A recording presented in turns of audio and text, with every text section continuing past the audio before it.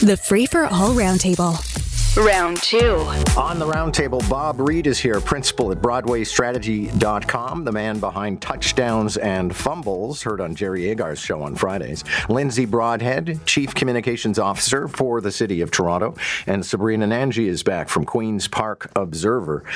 Good morning to you all. And actually, Sabrina, I just wanted to start with a sidebar for you, and that would be Bonnie Crombie, Mike Schreiner, Marit Stiles all met with the press yesterday. So did the Premier. But I wonder what kind of a tone was set? What was the measure of those leaders as they got back to business?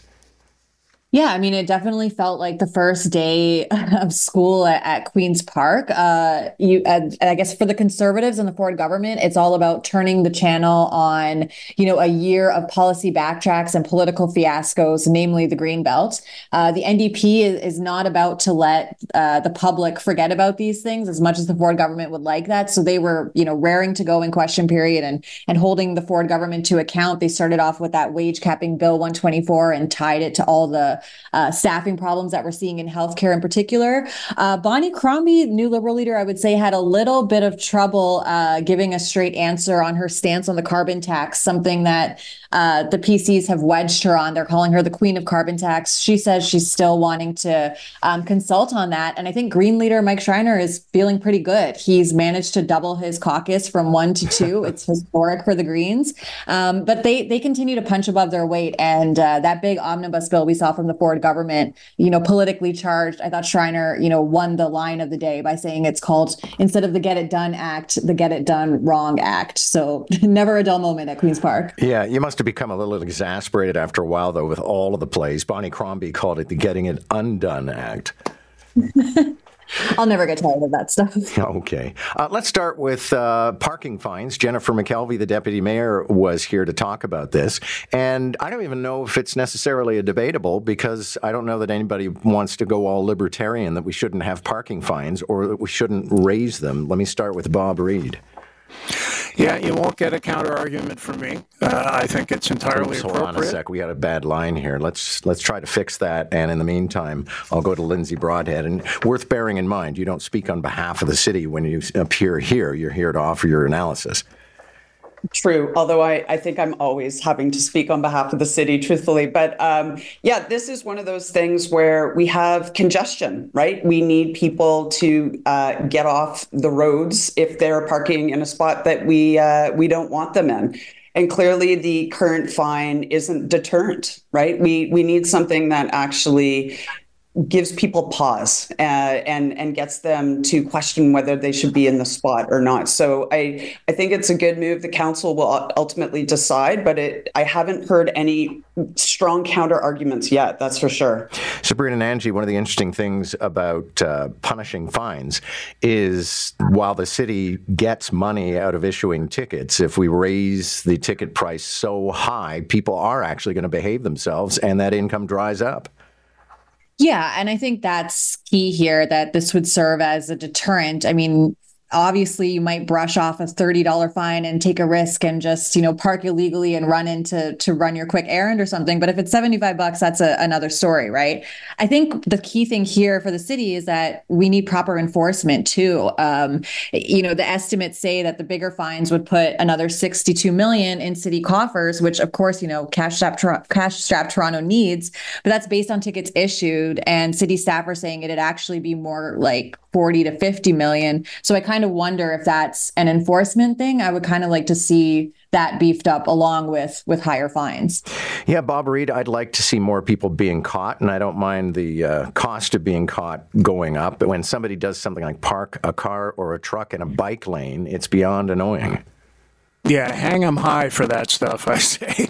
I shed no tears for people who are so entitled that they will blatantly park where they're not supposed to under a circumstance that is going to affect everybody else on the road. I mean, it's one thing if you're in street parking that is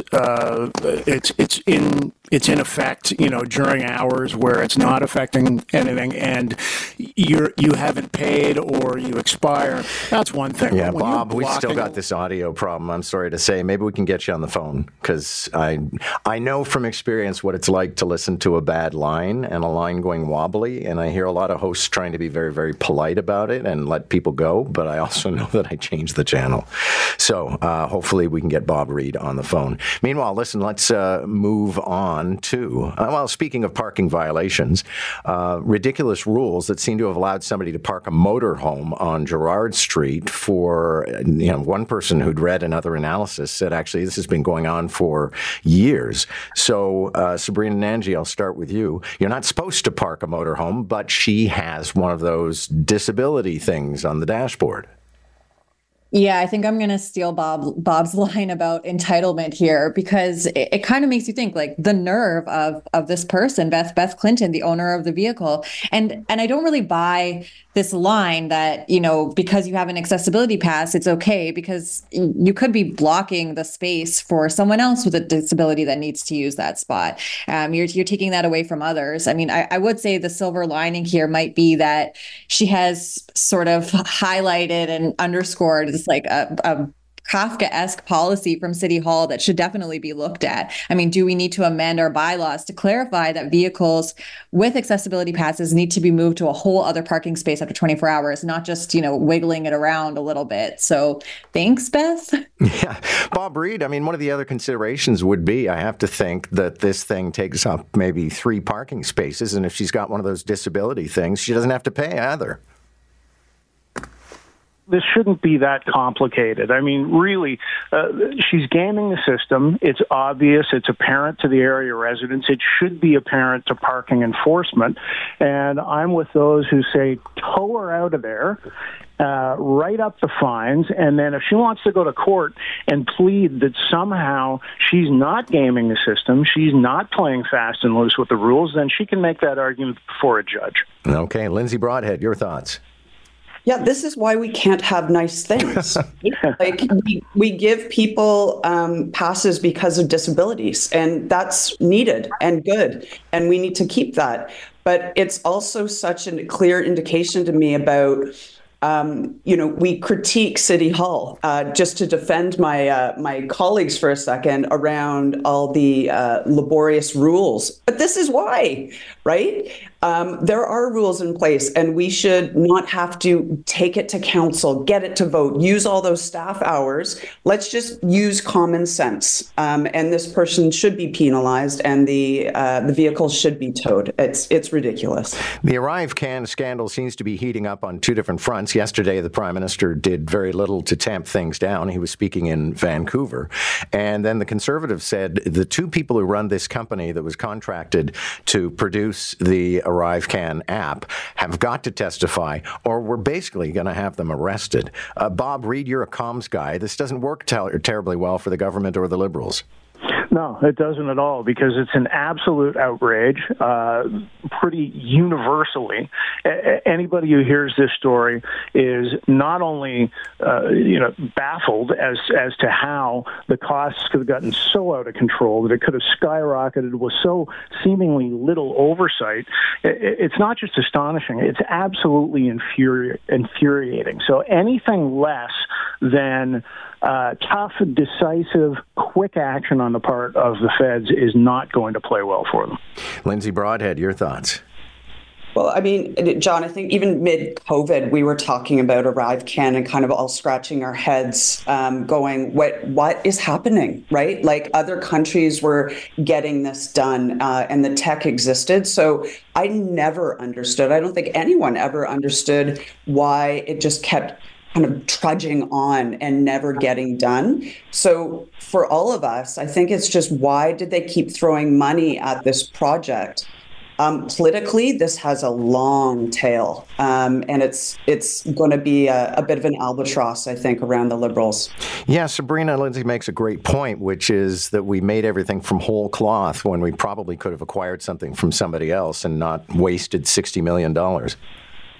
Yeah. And I think especially with how things were at the height of the pandemic, the public was probably a bit more forgiving in some of these programs, maybe not being rolled out in the cleanest way, but this ArriveCan app, it's just been a steady drip of like shocking details about how this process went about. And while I don't necessarily think it's going to be the ballot box issue that, whenever we do go to the polls, voters will be saying, I'm really upset about how much that ArriveCan app costs. But I do think that if there's a steady continuous drip of information. I mean, obviously the RCMP is looking into this, the border services, there's still so many questions around it. And if there is more, scandalous details coming out, it could just, add to the pile that the Trudeau government has mismanaged taxpayer dollars. And that's something the federal Conservatives and Pierre Poilievre have really been hammering hard on. And just look, they're doing so well in the polls. So obviously, this has the potential to be damaging.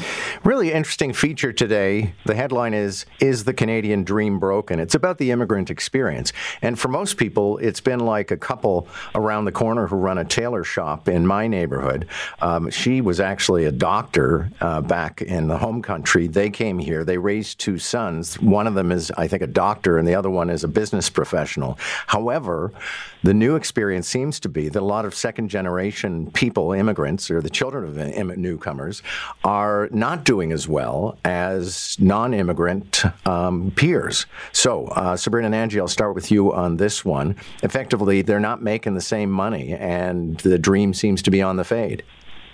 Yeah, I have a personal connection to this story. I'm the daughter of immigrants. My dad's a mailman. My mom does baking at a cafe. And, they really pushed me in school to study my butt off. I hope they're proud of me now. But, I do think this experience about how things are getting worse, not only for, the second generation Canadians, it's just reflective of across the board, this bleak feeling that a lot of people in this country is having. I mean, for millennials, which I'm also a part of that group, we are one of those generations that's worse off than our parents were across the board. So this is just a depressing story, but again, throw it on the pile. Yeah, Bob Reid, I have a theory, which is that everybody's so glum about the economy, even though the indicators are all very good, because everybody's eyes have been open and they're suddenly realizing that the economy sucked the way it was rigged against them. It has for decades. But back to the immigrant experience. Yeah, I'm with Sabrina. This is it's concerning if there are certain segments where the negative impacts are really strong, and when you parse through the numbers and the demographics, there are some segments who do significantly or are doing significantly worse than others. So that's naturally a concern. But as Sabrina said, when you take it, when you take the longer view of this. The dream's broken kind of across the board, and we're seeing this on a generational level now, like hadn't been seen up until this last generation. Every generation did better than the one before, and suddenly, or for the first time, that started to turn around. Now we're seeing it echo further down. So that's the real concern, that across the board, things just aren't as good. You can't get as far ahead as you used to be able to. Thank you all. That's our time. Good to have you this morning. Bob Reid, Lindsay Broadhead, and Sabrina Nanji. And don't forget, Sabrina Nanji, if you just Google Queen's Park Observer, you can see the portal for her newsletter, which she publishes every morning. And Newstalk 1010 listeners can get a discount just for being Newstalk 1010 listeners. Catch the Roundtable, Round 1 at 7:45, Round 2 at 8:45. Weekday mornings on More in the Morning. News Talk 1010, Toronto.